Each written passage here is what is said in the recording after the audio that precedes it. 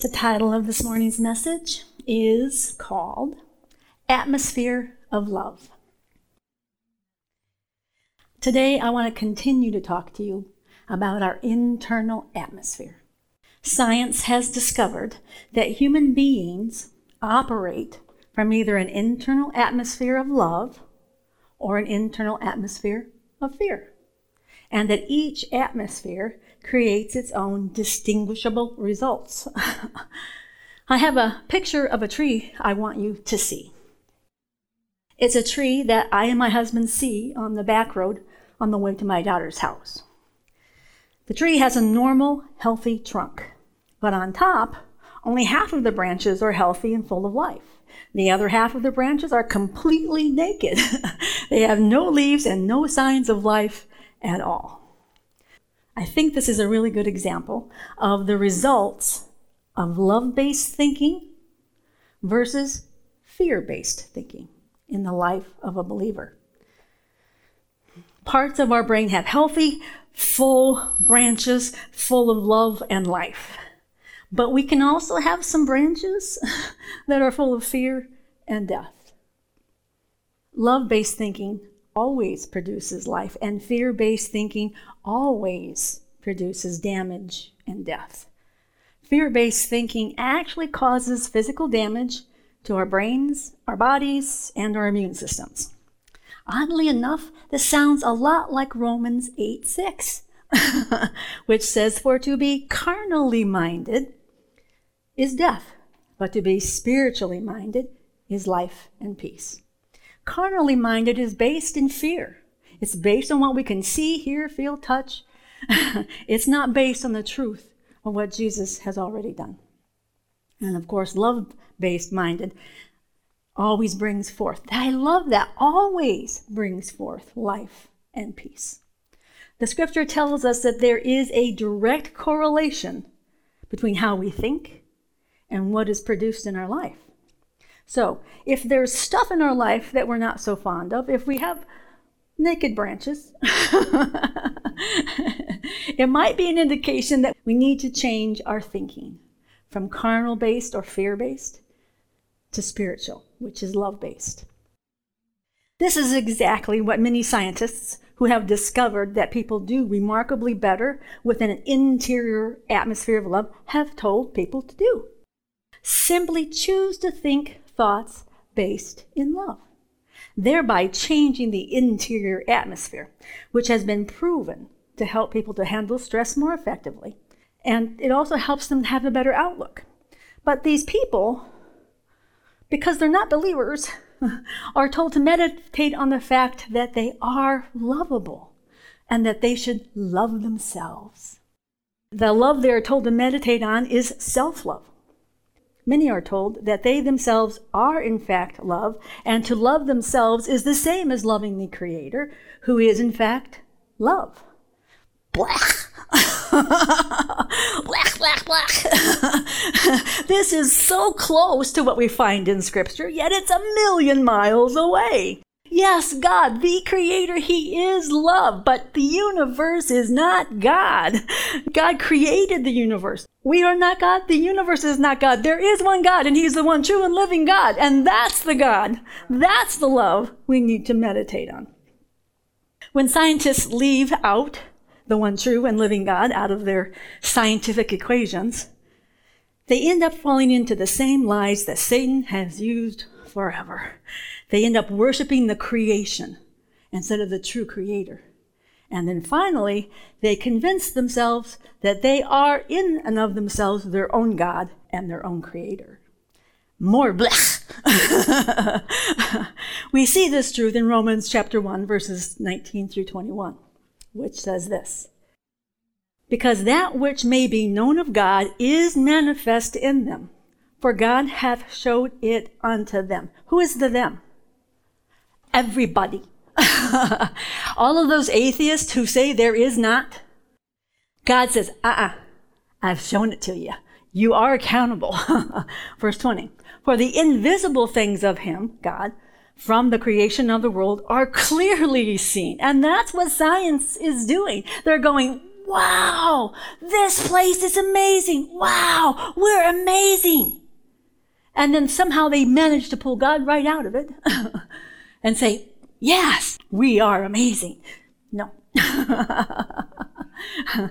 But he says the invisible things from creation of the world are clearly seen, being understood by the things that are made, the universe, even his eternal power and Godhead. So they are without excuse, because that when they knew God, they glorified him not as God, neither were thankful, but became vain in their imaginations, and their foolish heart was darkened.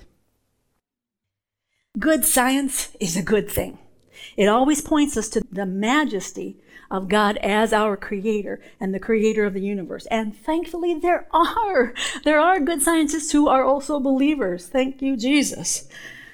But when science takes the facts and extracts the obvious truth that there really is God, they end up in darkness, completely deceived, thinking that they are their own creators and that they can create whatever they need, including the love their hearts desire.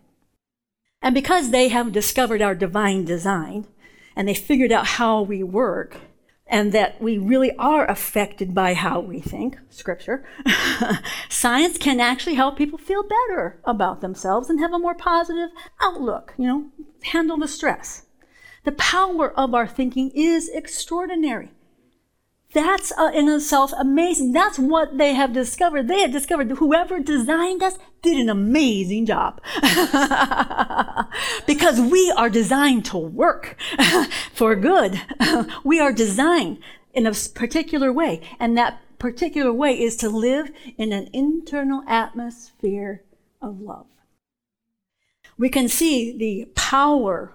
Put Jesus aside just for a second and just say, look at this design. Look how extraordinary this is. This is what science does. Even though God is revealing all of this truth to them, they say, well, we want to be inclusive. We don't want anyone to be offended.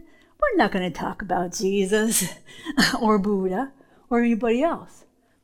Let's just talk about how wonderful we are created.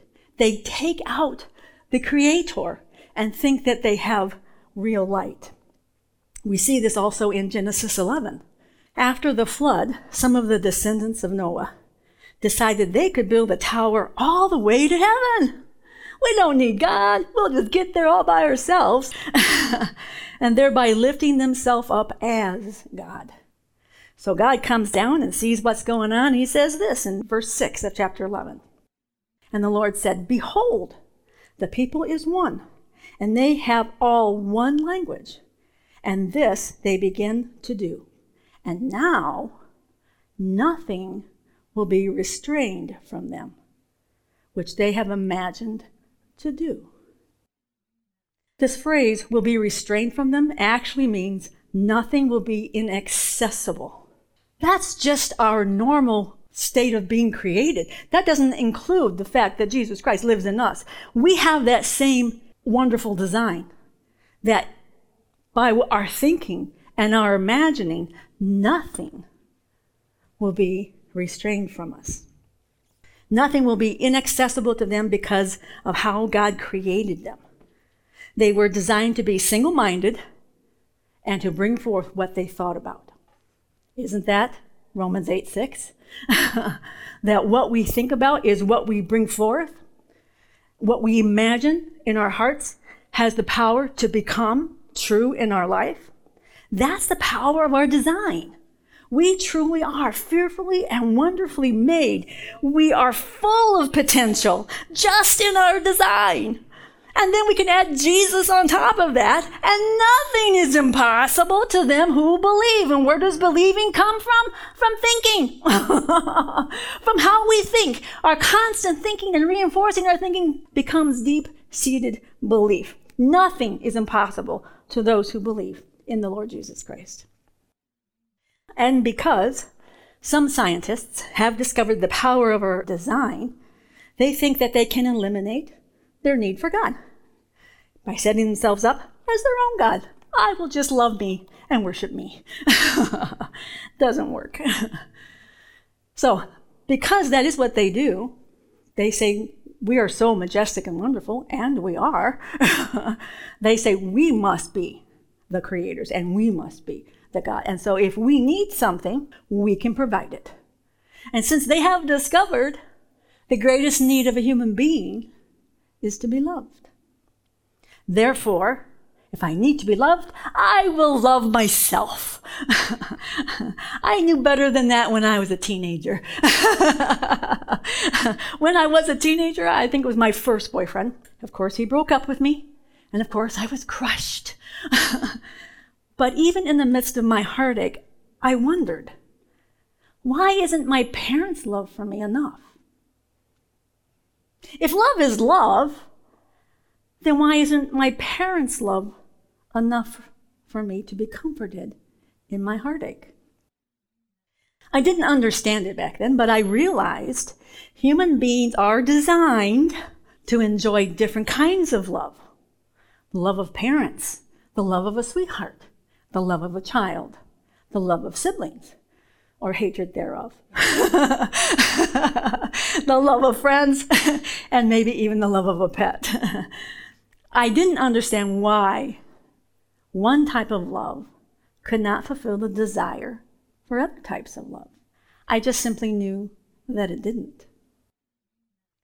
And the same is true for the love of God. Self-love can never fulfill the desire to be unconditionally loved and accepted by someone who knows everything about you, the real you, and still loves you. This truth reminded me of a famous saying. I looked it up online and I found this little article, and it contains both a quote and a comment. It starts with this. Blaise Pascal was a mathematician and a philosopher from the 1600s. He is often quoted as saying, "There is a God-shaped vacuum in the heart of every person which cannot be filled by any created thing, but only by God, the Creator."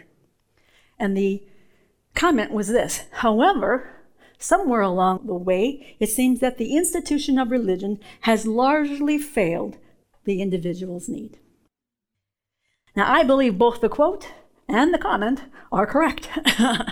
We were created to know by experience, by relationship, our Creator, our Father, our God. No created thing can meet the need of our heart to be unconditionally loved and accepted and transformed. And yes, religion has failed miserably because religion isn't God.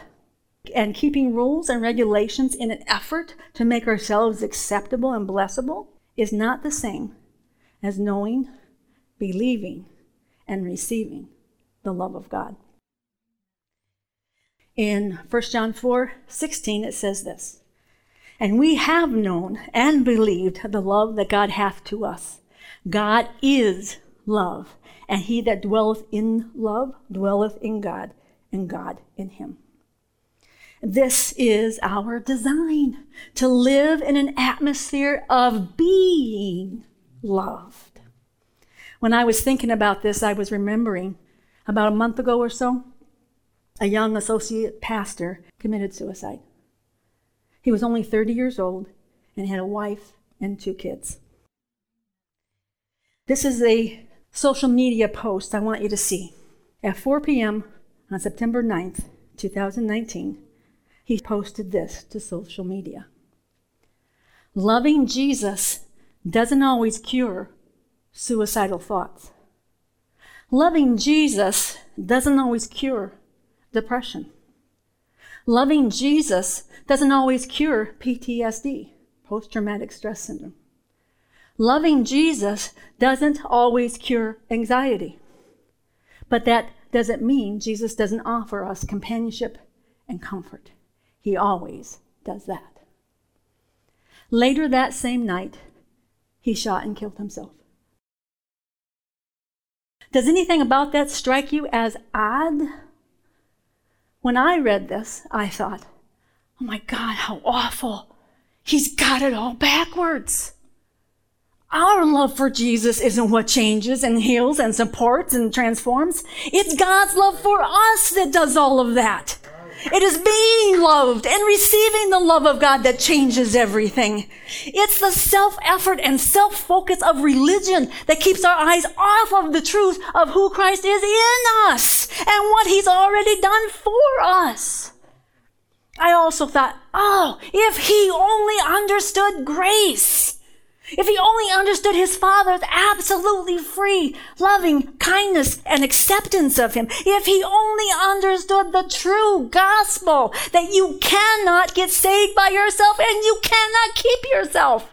It is all of grace. It is all what he has done. This young man suffered with suicidal thoughts and deep depression for quite a long time. And I am not in any way trying to diminish the painfulness of depression. I, too, in the past have suffered with depression, but self-love could not have saved this young man. In fact, it didn't. His pain even overruled his self-preservation, which is a part of self-love. We don't go around killing ourselves because we love ourselves, and that's the truth. We already love ourselves. That's why Jesus says, love your neighbor how? As you love yourself. Treat others the way you want to be treated. And then after the cross, he said, by the way, that's not good enough. Love others as I have loved you. Let others see the love, the absolutely free loving kindness of a God who doesn't care what you've done or how far you think you've fallen or how much of an idiot you think you are. He loves you and he wants you. His pain overruled his self-preservation, which is actually part of self-love. And actually, it's self-love that enables people to take their own lives. Because self-love says the only thing that really matters is how I feel. The most important thing in my life is my pain. And I must solve it because I love myself. It is the epitome of selfishness. But when we think that our God is a God we have to please, that he's only going to do something for us if we do something first, that he will love us if we love him first, that my love, my effort, my self-effort can heal me and save me and change me, I am very deceived. Now, I realize I didn't know this young man, and I'm sure there are obviously lots of things I'm unaware of. I know, in fact, though, that often the medications prescribed for depression actually push young people into committing the act of suicide. And that may have simply been the truth in his situation. But if he knew the love of his Father, he wouldn't have left himself in his own hands. If he knew he was on the edge and he knew how much his Father loved him and how much life and love was ahead, he would have made a better decision. I only picked him because he's a real person and a believer. And from his post, it appears he was trusting in his own love for Jesus instead of Jesus' love for him. Believe it or not, many Christians are adopting this self-love theory. They are buying into the lie that my true problem is that I don't love myself enough, because if I loved myself enough, I would X, Y, or Z. It's even showing up on all kinds of Christian websites, and it's a terrible, destructive lie. We are not our own saviors, and we cannot meet the need of our own heart to be loved. We were designed for a God kind of love.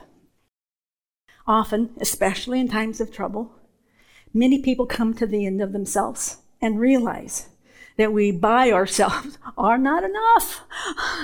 We can't fix ourselves and we can't heal ourselves. We need something and someone bigger than ourselves.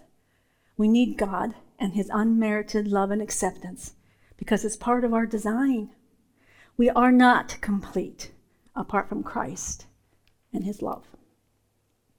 Now, earlier I mentioned that all of our thoughts are based either in fear or in love, and that's God's design. His design dictates that if we want the best in our life, that we need to live in an atmosphere of love. We need to be spiritually minded. And being spiritually minded produces life and peace.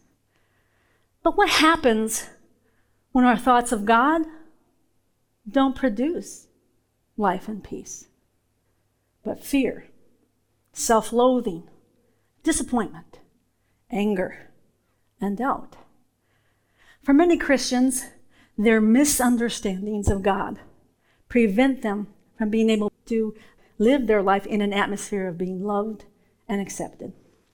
Instead, they live in fear, thinking and believing that God is mad at them for their failures and sins, that God is allowing bad things to happen to them to punish them, either for something they did or didn't do, and that they must be very careful how they walk the walk, because the Holy Spirit could get offended and leave them.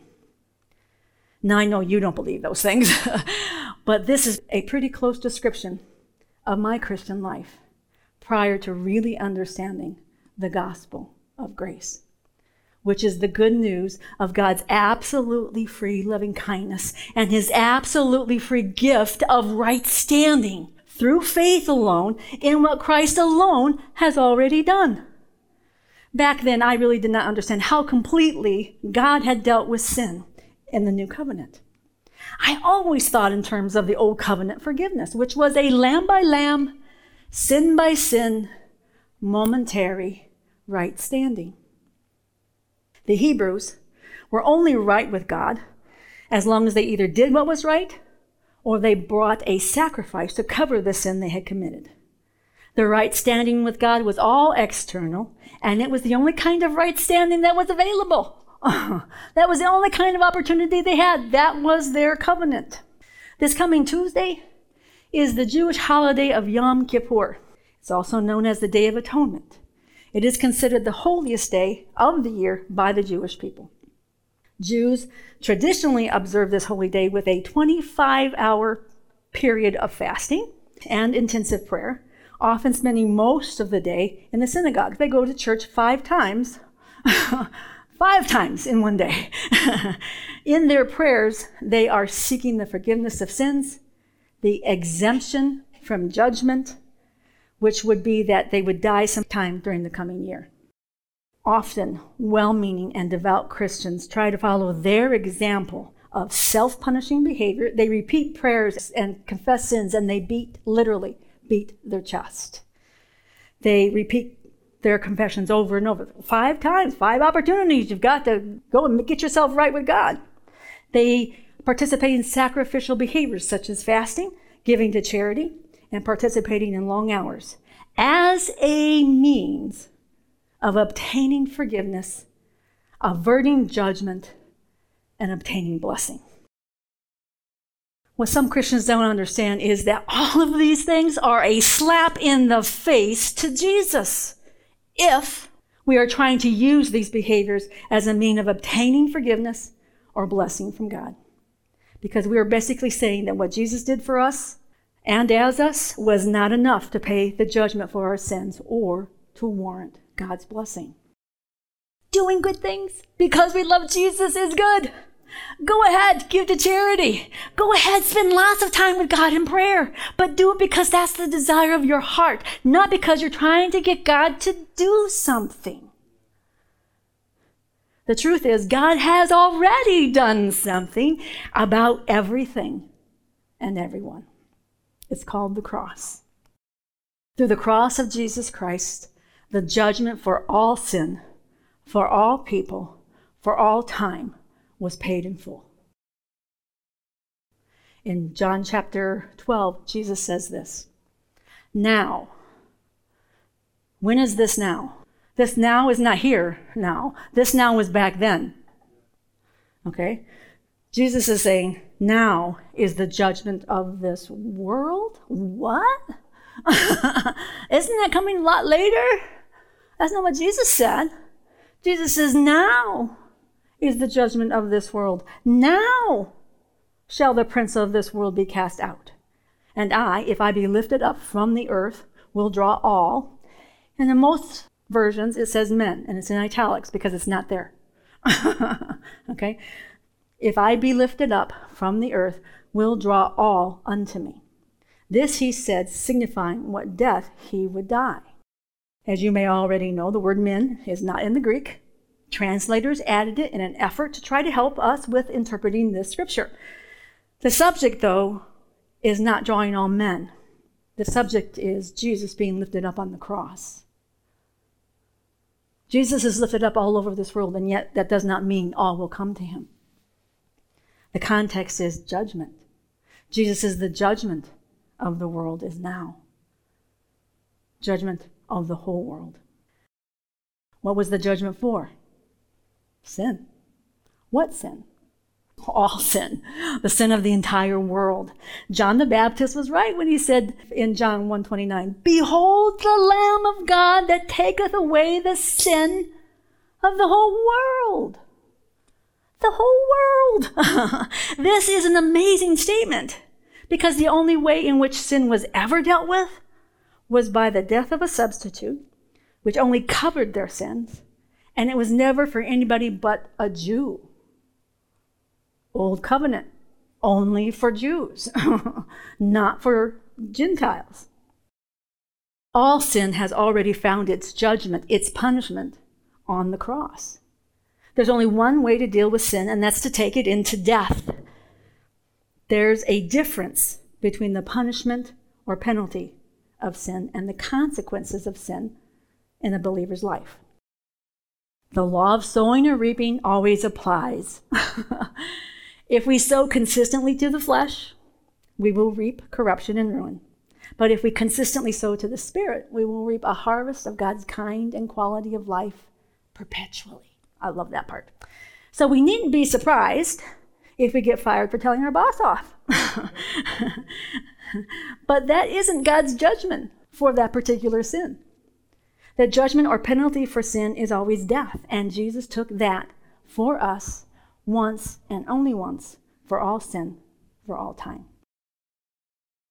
In Hebrews chapter 9, starting with verses 24, it says this, "For Christ is not entered into the holy places made with hands, which are the figures of the true, but into heaven itself, now to appear in the presence of God for us, nor yet that he should offer himself often, as the high priest entered into the holy place every year with the blood of others.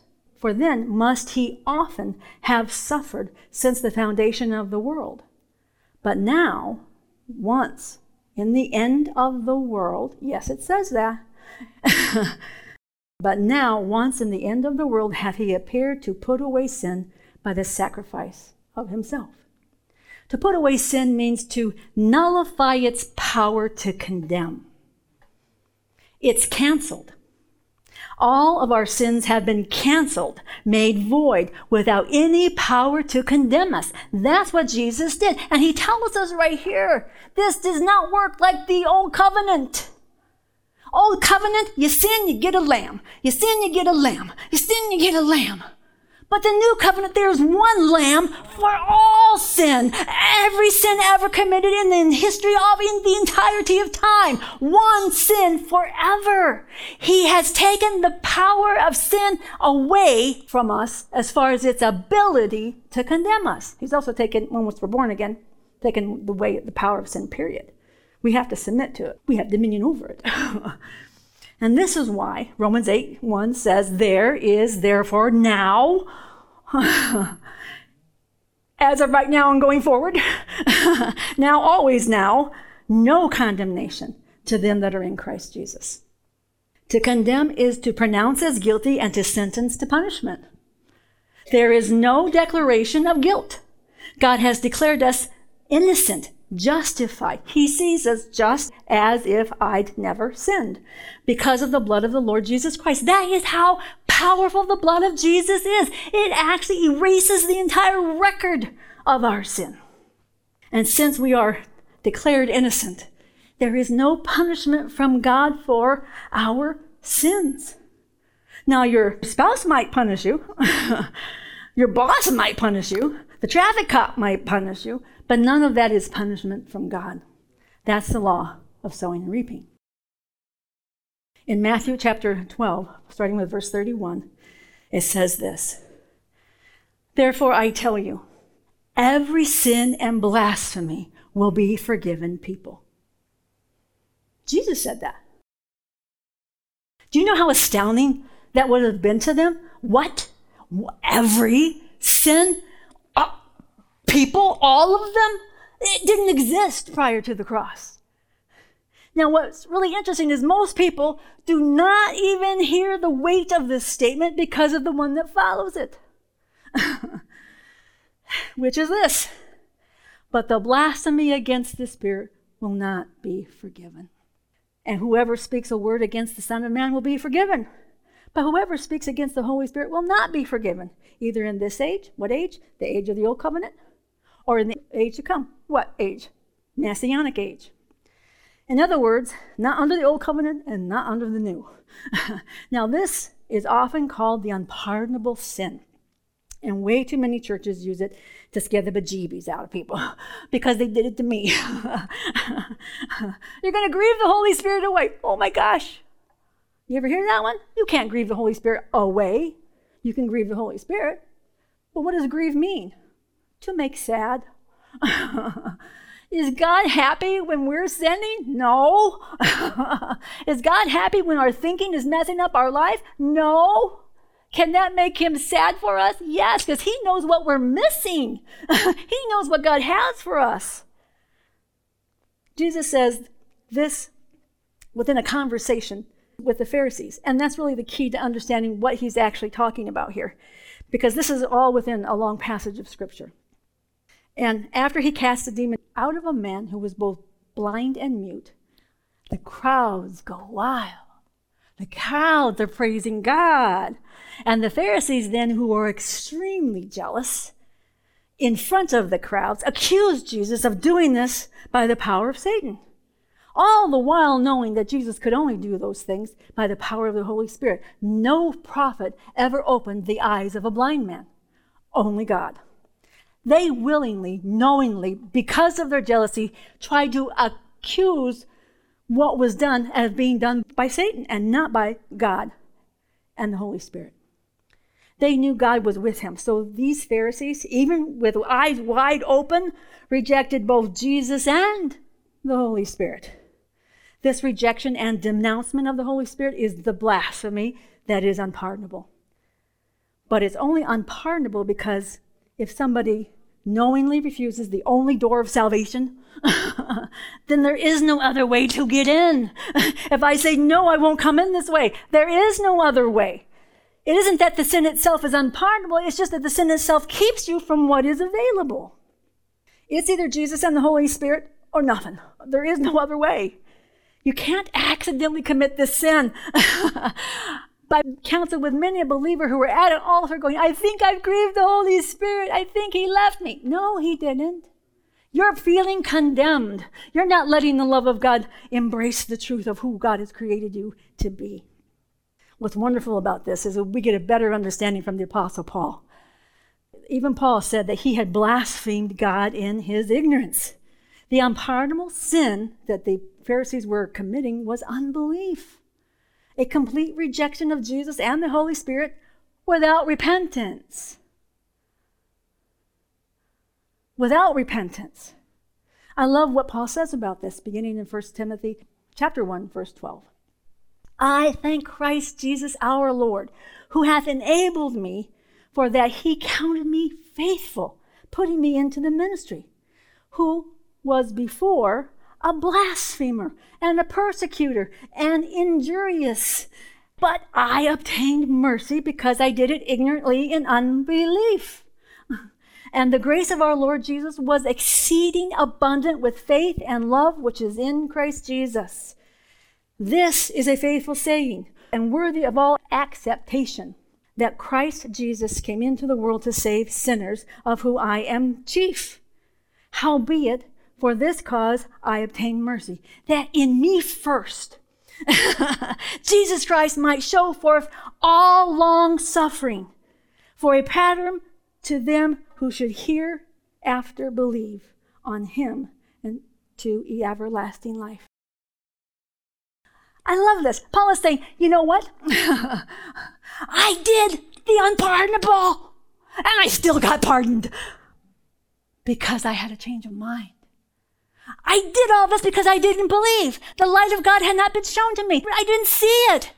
But now, because of his amazing grace, because he loves me, he found a way to pardon the unpardonable. All I had to do was believe. And he says this, the reason God chose me is because I was so bad. God looked for the worst of the worst. He persecuted the church. He killed the disciple. He was in on all the bad stuff. And he says, that's the proof. That's the proof that there's no way you are too far away to be saved. There is nothing that you can do or will ever do that will separate you from the love of God. God has provided that every sin and blasphemy is now forgivable. So Paul is saying, no one is out of God's reach because of his grace. His grace is exceedingly abundant and can save to the uttermost those who have been in the guttermost. He can save anybody. Also, he is saying it doesn't matter what you did in your past. God's grace, mercy, and long-suffering are greater than all your sin. What I wanted you to see is that people don't even see the enormity of the first part of Jesus' statement. Every sin and blasphemy will be forgiven. They don't see it because of the fear of the second part of that statement.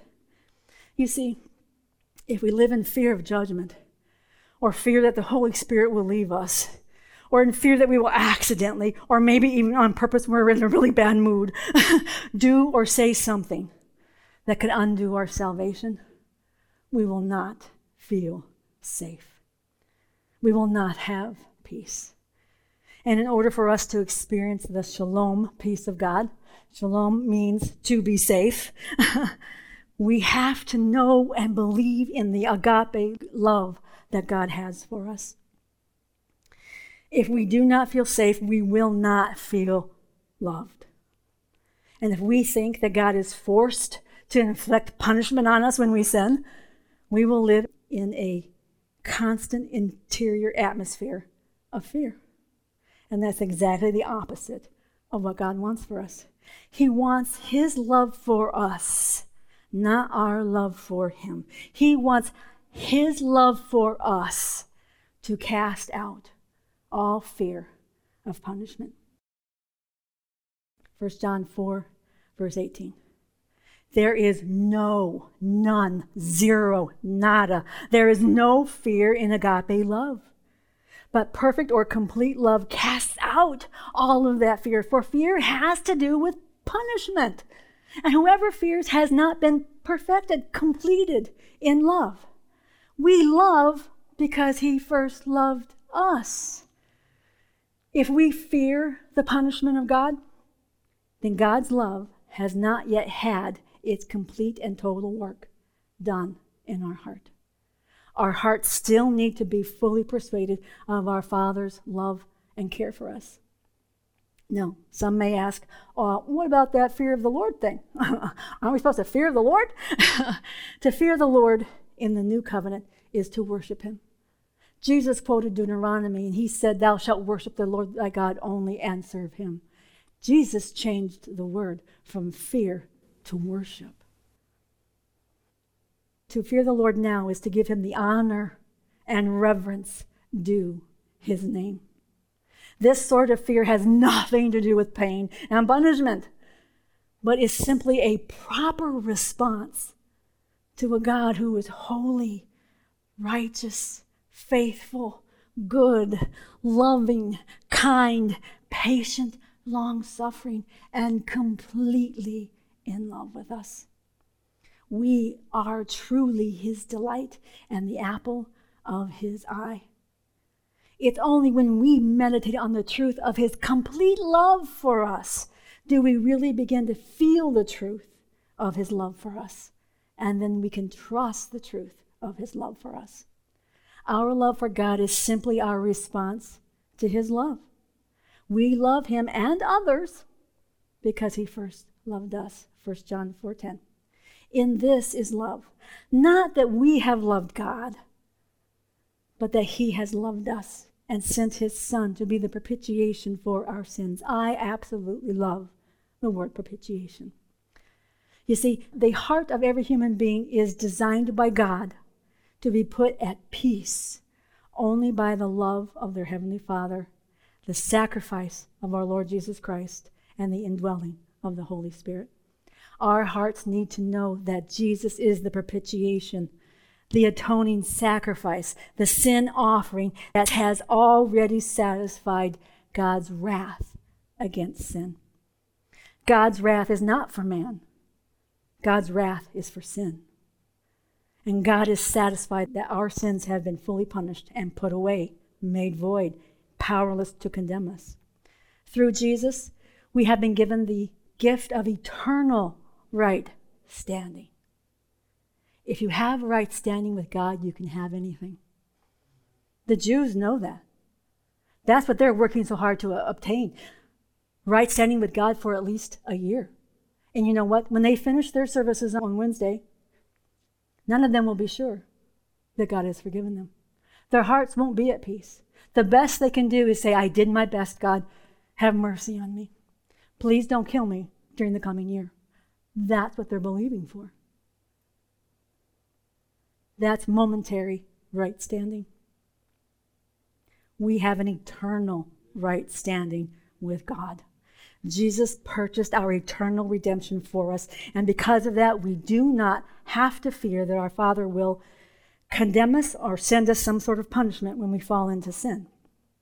Instead, we have the confidence in our Father's love for us. When we fall, He doesn't punish us, spank us, put us in our room. He picks us up, He brushes us off, He kisses our boo-boos, and He restores and repairs whatever was hurt and whatever was broken. And He will happily help us to stay in an atmosphere of being loved by Him. That's His great desire for us, that we should know and believe in the love that God has for us. Amen. Father, we thank You for the truth of the blood of the Lord Jesus Christ, that His blood and His body have provided for us a brand new covenant, a covenant of eternal right standing as a gift. We don't have to beg, we don't have to plead, we don't have to try to get You to move on our behalf. You have already moved. You have already provided for us everything we need through the Lord Jesus Christ and the new covenant. You invite us to know You, to spend time with You, because we want to. We thank You, Father God, that You love when we spend time with You. You love to remind us that Your love is active and working on our behalf.